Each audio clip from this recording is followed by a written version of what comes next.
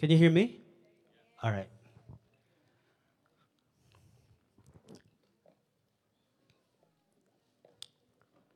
Now, according to study, about 8% of adults here in the United States suffer from what's known to be called astrophobia.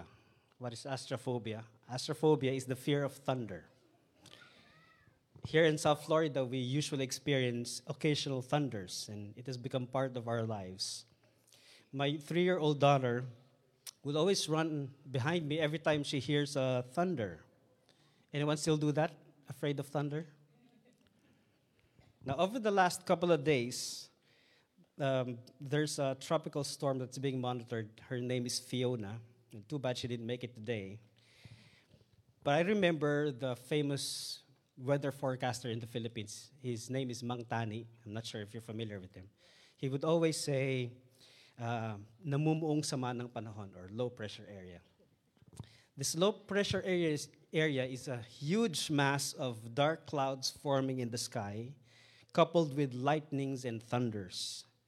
And if you see that in the sky, it tells you there's a hurricane coming. Here in Florida, we always have hurricanes. This is actually hurricane season up to November. So when the disciples asked Jesus about the end of the world, like looking at the dark cloud of sky, Jesus used a metaphor of the fig tree. Listen to what he said in Matthew 24. He said, "From the fig tree, learn its lesson.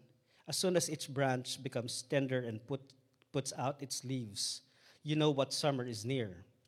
So also when you see all these things, you know that he is near, at the very gates.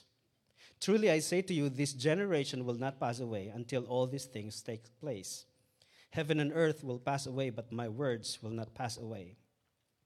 In here, Jesus used the fig tree as a metaphor for the coming of the age, or his second coming. But he talked about summer. His point is that when you see the fig tree having leaves, you know that it's the signs of the better things. Leaves mean summer, summer means fruit, fruits means it's party time. It's not yet winter, it's still celebration. But, summer is not forever. So John picks up this metaphor of fig tree and he uses it in Revelation chapter 6. Let me read to you Revelation 6. He said, "When he opened the sixth seal, I looked, and behold, there was a great earthquake, and the sun became black as sackcloth. The full moon became like blood, and the stars of the sky fell to the earth as the fig tree sheds its winter fruit when shaken by a gale." Now, just like the passage in Matthew, John used this text, but this is more complex.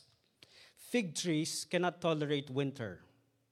They cannot survive winter. A lot of fig trees, go dormant like bears on winter. So that means when there are still fruit hanging on the tree and winter comes, the fruit just falls down. They fall to the ground because it's winter. So the prospect of winter is scary. Now, here in the United States, there are top 3 states, worst states to live in during winter: Alaska, Michigan, Minnesota. Now, according to the study, Minnesota comes on top of the list. Minnesota can dip up to 60 degrees Fahrenheit below zero. Below zero. So we have 365 days a year. Minnesota only have 195 sunny days per year. That means 4 to 5 months, it's dark, damp, freezing in Minnesota. Anyone wants to live in Minnesota?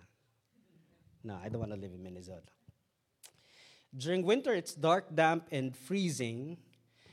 Good news if you're a polar bear, bad news if you're vegan. Now, anyone here saw the Game of Thrones? Yeah. All right. It's an epic series of war, political rivalries, and so on and so forth. But the scariest thing in the Game of Thrones is when they say, winter is coming. Because there are some things that walk during winter. So winter is coming. So imagine this. Revelation chapter 6 and 7 is a combination of fig trees in winter The dark and freezing damp winter in Minnesota, the threatening dark mass clouds with dark thunders and lightnings in the sky of South Florida, and the coming winter in the Game of Thrones. Combine them together, it's Revelation 6 and 7, which means it's scary, to say the least. Revelation 6 and 7 is the image of God's judgment on the earth. It's full of wrath. These are the images that started in the first century after Jesus Christ resurrected from the dead. And the Roman emperors started persecuting the Christians all throughout the 1st to the 4th century. But the worst is the 1st century. Now, when we talk about tribulation, make no mistake about it. Tribulation is here and now. Tribulation is not something in the future. Tribulation is happening right here and now. Apostle Paul would say that if you follow Jesus, you will suffer persecutions. Persecution is tribulation. Jesus said that if you happen to follow me, you will also suffer persecution. That's tribulation. But while we are waiting for these things to happen, and it's happening right now, the coming of the Lord Jesus Christ, that what we are waiting for the most. And while waiting, what we do while waiting matters. In the next couple of Sundays, we will be talking about the series called What We Do While Waiting Matters. What we're waiting for is not tribulation, we're waiting for the coming of the Lord Jesus Christ. Let me read to you the scary part of Revelation 6. And I know you have come across this in one way or another, either in literature or in movies, but this talks about the 4 horsemen. Anyone heard about it? All right. Revelation 6. Now I watched when the Lamb opened one of the 7 seals, and I heard one of the 4 living creatures say with a loud voice like thunder, "Come." And I looked, and behold, a white horse, and its rider had a bow, and a crown was given to him, and he came out conquering and to conquer. When he opened the 2nd seal, I heard the 2nd living creature say, "Come." And out came another horse, bright red. Its rider was permitted to take peace from the earth, so the people should slay one another, and he was given a great sword. When he opened the 3rd seal, I heard the 3rd living creature say, "Come." And I looked, and behold, a black horse, and its rider had a pair of scales in his hand. And I heard what seemed to be a voice in the midst of the 4 living creatures saying, "A quart of wheat for a denarius, and 3 quarts of barley for a denarius, and do not harm the oil and the wine." And when he opened the 4th seal, I heard the voice of the 4th living creature say, "Come." And I looked, and behold, a pale horse, and its rider's name was Death, and Hades followed him. And they were given authority over the 4th of the earth to kill with sword and with famine and with pestilence and by wild beasts of the earth. Now, if you're reading this looks scary. But let me preface by saying this, that these riders and horses were figures, not literal. They were figures and therefore should not be taken literally. What that means is that we're not expecting a red horse, a pale horse, or a black horse appearing in the sky anytime soon. Because these, again, should be taken figuratively. The tribulation is a repetitive events that already happened in the past, are still happening, and will still happen in the future until the coming of the Lord Jesus Christ. The white horse and the rider was given a bow without arrows, which means he will come and conquer without resistance. He was given a crown. The red horse symbolizes war and chaos. This time, he bears a sword. Now, think about this. Tribulation is not future because these are happening right now. What's happening between Russia and China is war. When China took over Hong Kong, it was without resistance. Think about it. It happened before, it's happening now, and it will happen in the future. It's not something futuristic. Tribulation is now. The black horse symbolizes famine. Denarius is equivalent to a day's wage, so say $100 to $200 per day. But barley and wheat are the basic food groups for the poor, which means famine. The black horse means famine. The 4th horse is a pale horse. The rider is telling. His name is Death. His last name is Grave, Hades. So that means If you combine all these horses together, the very last, the pale horse, is like a summary of everything that will happen. A famine, pestilence, and absolute chaos. Even wild beasts are roaming freely to kill people. These, again, are not events in the future. These events are happening right now. Tribulation is now. It's not a question of when, it's a question of intensity. How much? Now, here in the US, it's not too much, but you go to China, you go to North Korea, you go to the other parts of Southeast Asia, there's a lot of tribulation. You go to the Muslim countries, especially the very extreme Muslim countries, persecution is evident.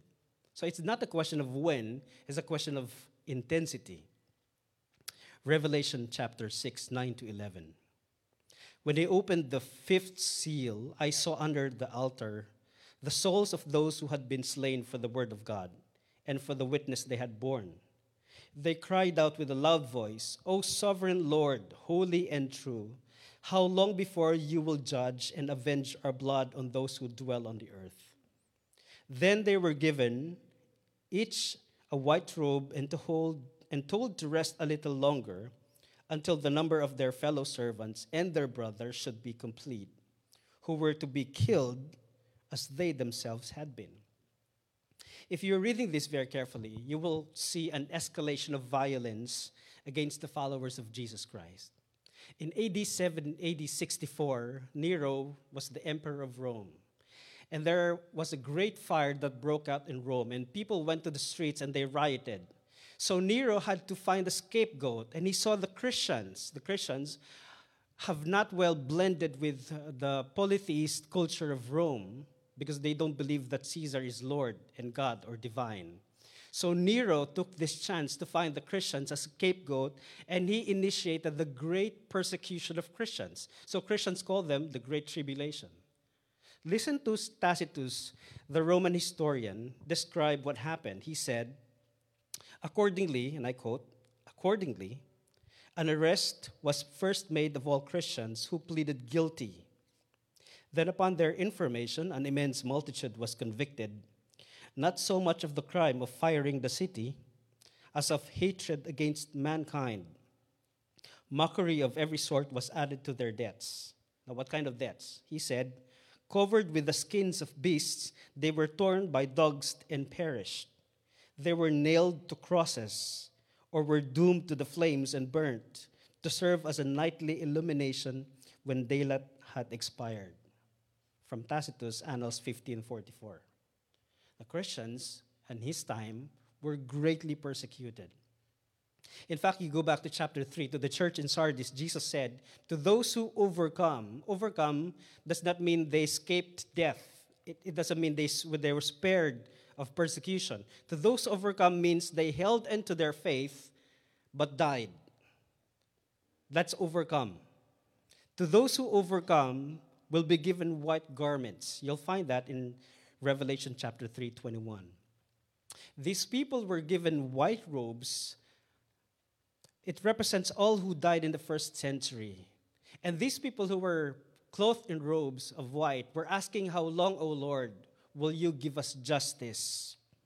I can almost hear God in the background confronting Cain when Cain murdered his own brother. And God said to Cain, the blood of your brother Abel is crying for justice from the ground. This is what's happening here in Revelation chapter 6. They were crying out for justice, not because they were hurt, but because they were asking for justice from God.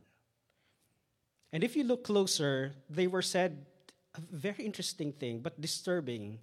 It says, they were told to rest a little longer until the number of their fellow servants and their brothers should be complete, who were to be killed as they themselves had been. What this is saying is that this is a clear indication that tribulation will continue and many will follow to death. And it seems that John is saying that this is going to be a pattern for all the Christians throughout the history who maintain their allegiance to Jesus Christ. We will all be persecuted for our faith. He's saying that persecution is inevitable. that this will not stop until Jesus comes back again, which means we Christians are in for a ride. We are not spared simply because we're Christians. In fact, we will be persecuted because we are Christians.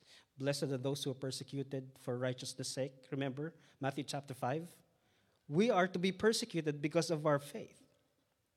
You remember the two American missionary couple that went to the Philippines and they were kidnapped while having their vacation, the Burnhams? In 2007, Martin and Gracia were kidnapped by an extreme Muslim group called Abu Sayyaf, and they were held captive. In the course of time, Martin was killed. He was found to have 3 shots on the chest. Gracia Burnham survived.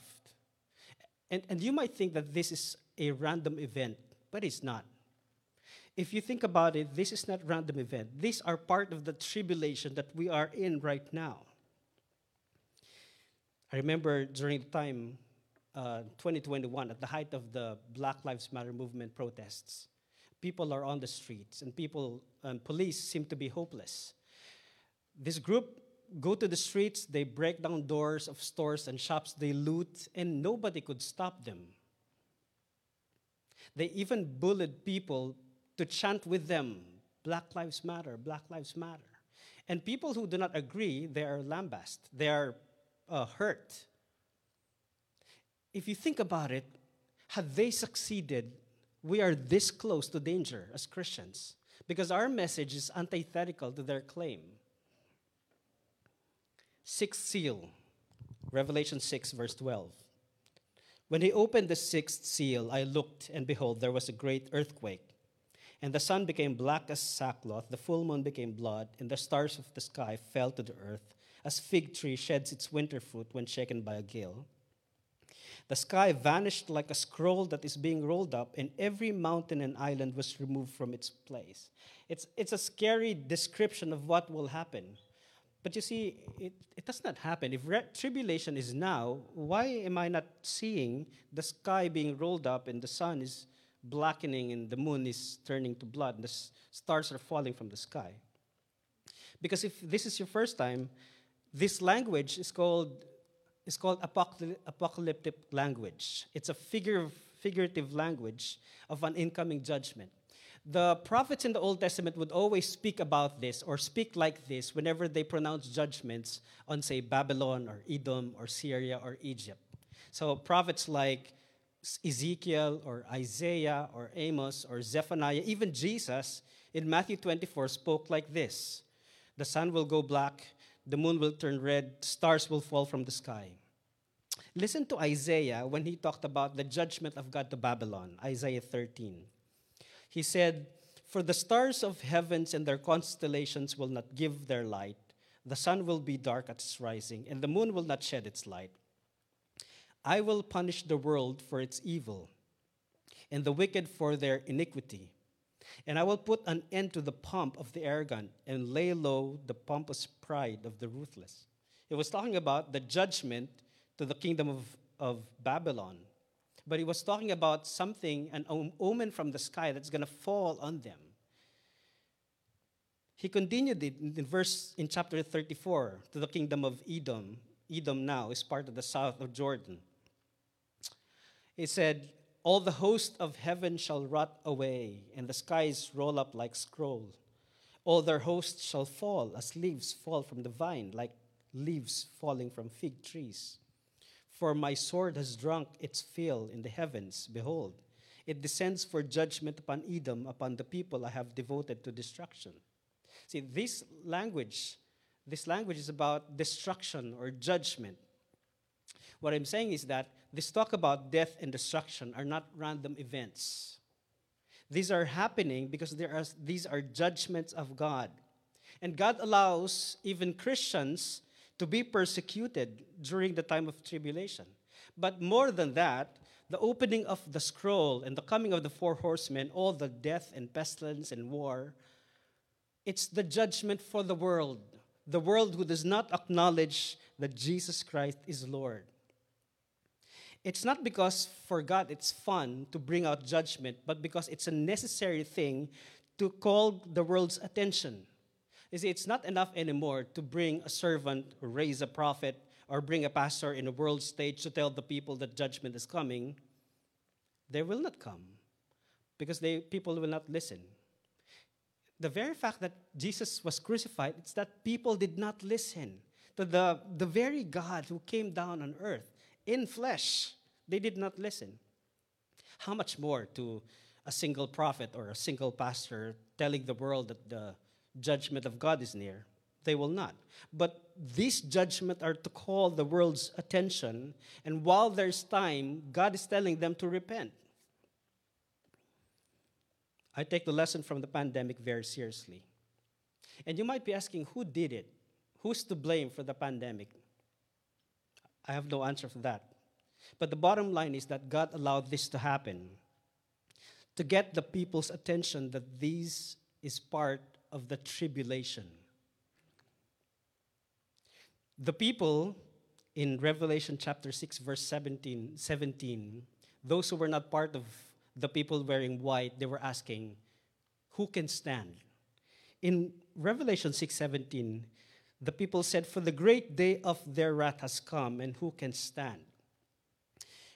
Revelation chapter 6 ends with a question from the kings, the generals, the rich, the powerful, the slaves, and the free.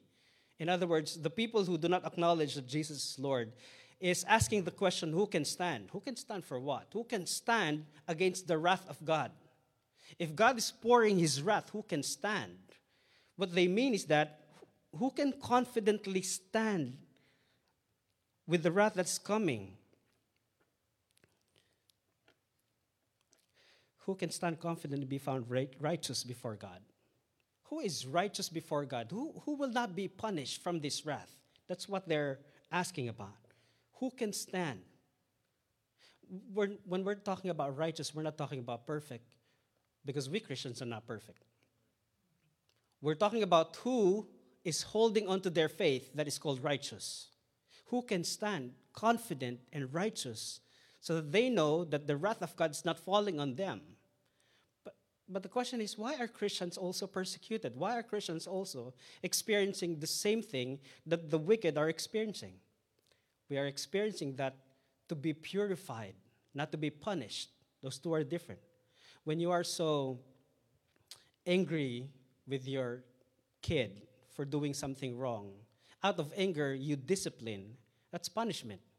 But when you discipline because of love, that is purification.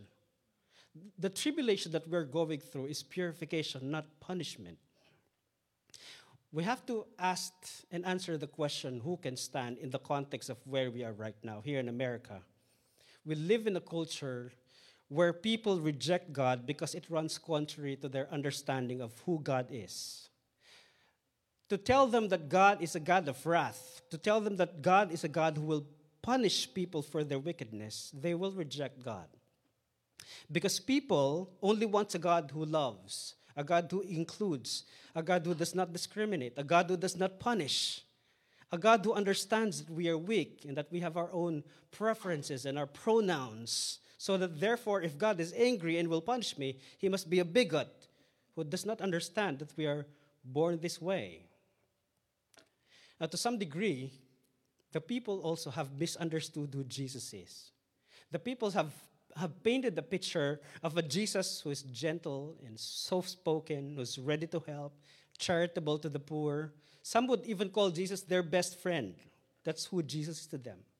But in fact, the gospel also tells us that Jesus became angry one time. He went straight to the temple. He lambasted all the people there, money-changing people, and he disrupted the business. He became angry one time. This is not the sort of Jesus that people wanted to hear about. But this is the sort of Jesus that we have to know. This is the sort of Jesus that's being described in Revelation 6. The God who sits on the throne is the one who holds the scroll. And the Lamb took the scroll and opened the seals. That's Jesus Christ. He is able to open the scroll and pour judgment on the world. The water's boiling point is 212 Fahrenheit. At that point, it's dangerous, scalding. You will not drink it, correct? Even if you're going for the Guinness World Record, you will not do it. Coffee is usually served at 120 Fahrenheit. At that point, it's pleasurable to drink. I'm supposing that a lot of people know Jesus at 120 Fahrenheit, but not at 212 Fahrenheit. Because they only know a Jesus who loves, but not a Jesus who gives justice.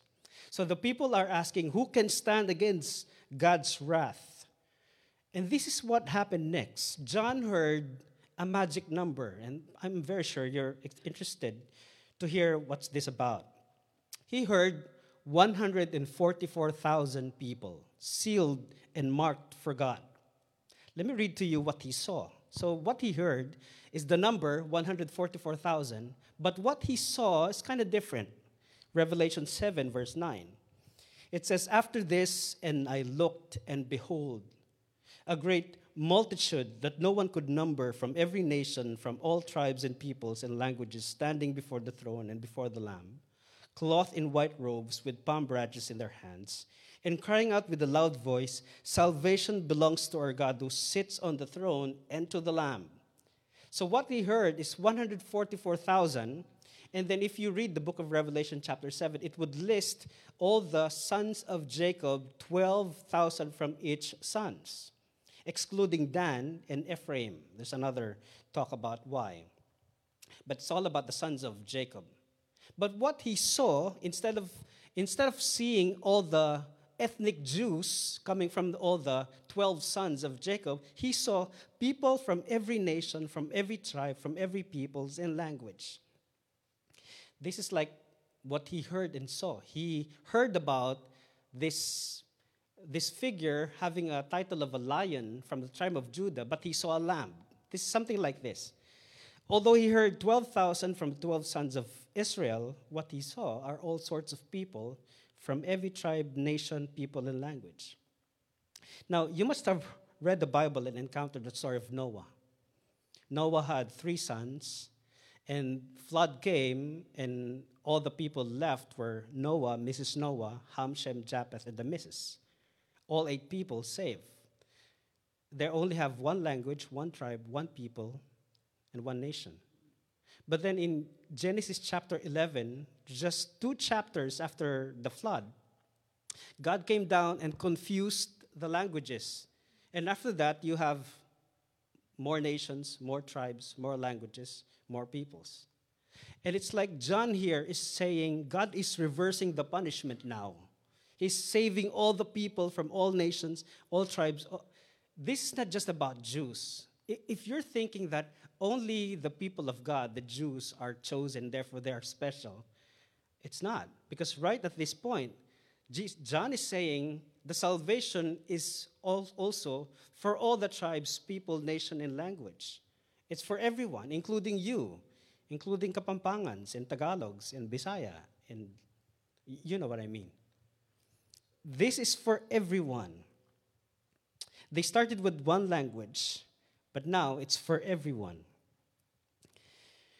What's interesting here is that what John heard is 144,000.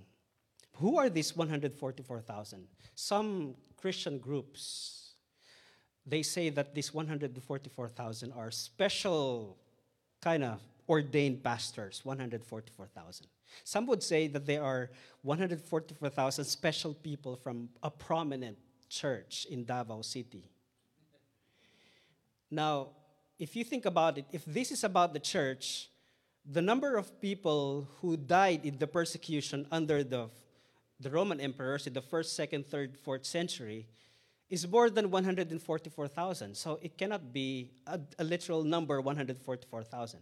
What I'm saying is this is a figure of speech to symbolize all the church, all the people from every tribe, nation, language, and people.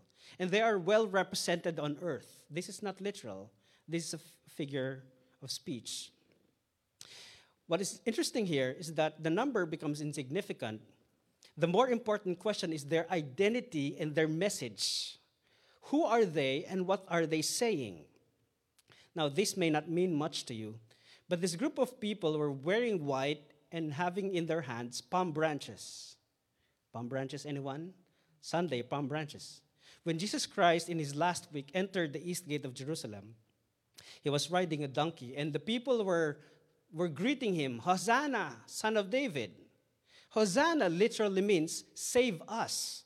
That's the literal translation of Hosanna. It's not praise you, it's save us, son of David. And the people dressed in white robes are saying salvation belongs to our God. They're not saying save us. They're already proclaiming that salvation is from God. They know it because they're there around the throne of God. Them being dressed in white is them being sealed but not spared from the tribulation. They were sealed so that when judgment comes, God knows who they are. And they have the assurance that they are sealed, not spared.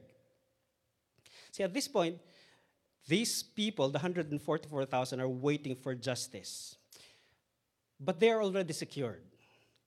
Let me give you an example for this one. And then I think you would identify this one. All those who immigrated to the United States, you are sort of holding your breath until you get the visa and the ticket, right?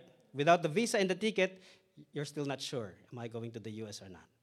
But the moment you get the visa and you purchase your ticket, it's like even if you haven't taken the flight yet, you are already secured. So these people who are wearing white, who have not yet resurrected from the dead, are already secured because they are already in the presence of God. But John needed to be sure about these people, so he asked the elder. And the elders, one of the elders, explained to him who were those who were dressed in white. And the elder said that they were the ones coming out from the great tribulation. You will find that in your Bible. This is called Great Tribulation because of its scope and magnitude. Again, when we're talking about tribulation, we're talking about when it started. It started in the first century after the death and resurrection of Jesus Christ, and it continued to the present. So we are talking about the tribulation that is continuing up to the present, its magnitude and its scope. Now, the 7-year figure that you will find in the book of Revelation, the Great Tribulation, is again a figurative language. It's not literal. It cannot be just 7 years. Because from the time that Jesus was crucified, Christians, or those who follow Jesus, were persecuted. Again, you'd have to take it figuratively. The first batch of the martyrs, those who died in the first century, according to chapter 7, verse 14, it says, they have washed their robes and made them white in the blood of the Lamb. This is very interesting. How do you wash your clothes and become white in the blood of the Lamb? Should there be stains? Because in the ancient time, the washing of the blood purifies. That's their understanding of sacrifices. So that these people have washed their robes and made them white in the blood of the Lamb. And this is sort of alluding to a story in Exodus. In Exodus, right after the Israelites exited Egypt, crossed the Red Sea, went straight to Sinai, at the foot of Mount Sinai, they were waiting for God because God decided he will meet with the people. So God told Moses, I want to meet the people, but let them be ready and be prepared. This is what God said to Moses. Exodus 19.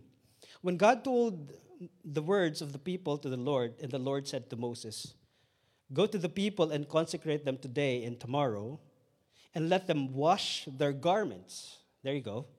And be ready for the third day. For on the third day, the Lord will come down on Mount Sinai in the sight of all the people. This was Israel's first encounter with the Holy God, and they must be prepared. They must be purified. Therefore, they must first wash their garments.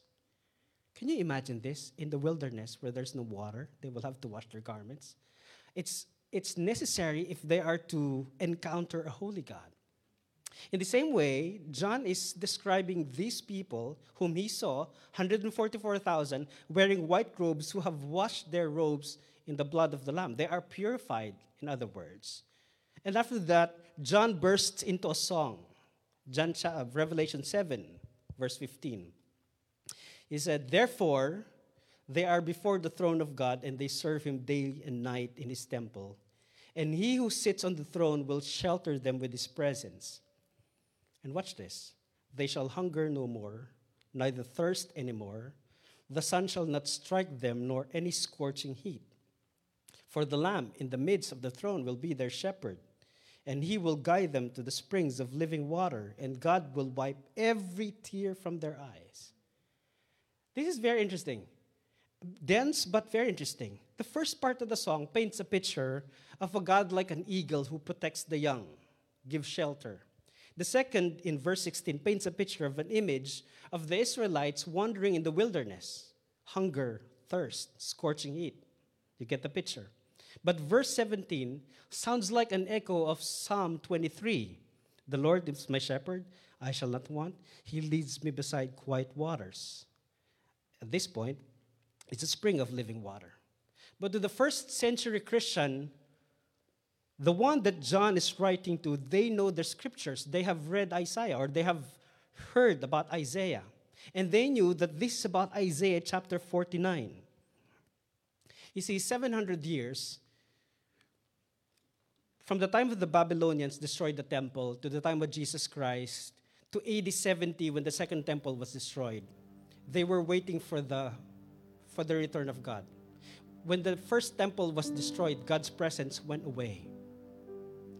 And they know that God has not returned yet because the second temple was destroyed. And it was empty even when it was destroyed. The most holy place was empty. The Ark of the Covenant was not there. God's throne was not there.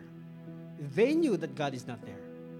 But they were waiting for the return of God. They did not know that it was Jesus Christ himself who came for them. And so people are waiting for the return. So when they talked about Isaiah 49, they were thinking, this is about the return of God to the land of promise. Here's a way to think about it. To be away from the presence of God is to be in exile. Think about Adam and Eve. They were pushed away from the Garden of Eden, from the presence of God. Exile. When God's presence came out of the temple, it was also an exile, and the land was not anymore a holy land. The promise, therefore, of no more hunger or thirst or being exposed to the scorching sun and be instead guided to the springs of living water is an image of God returning. To think about no more hunger, no thirst, no scorching sun, it's God returning. It's God shepherding them back. Anyone here have been to a camping in the forest? Cool. The first day is good. You know, green trees, fresh air, stars in the sky, good. Second day, you're going to be thinking of where to do your personal business. Job number 1, job number 2. Where to cook your food, brush your teeth, internet, mosquitoes. Third day, you know, I can go on and on. But imagine the Israelites wandering like hobbits for 40 years. Scorching sun. Thirsty, hungry. I can imagine the Israelites coming out from Egypt full of promise, looking forward to the land flowing with milk and honey. Like a teenager graduating from high school, you know, thinking about college, only to find out that he needed to work right after graduation. This is the Israelites in the wilderness for 40 years. They have wandered without proper lavatories, no internet connections, no medical insurance. Water is scarce. The food is repetitive. Bread in the morning, bread for lunch, bread before you go to bed. You get the picture. That's why it makes sense for the promise, no more hunger, no more thirst, no more scorching sun. For us, maybe it doesn't make sense, but for a homeless, this makes a lot of sense.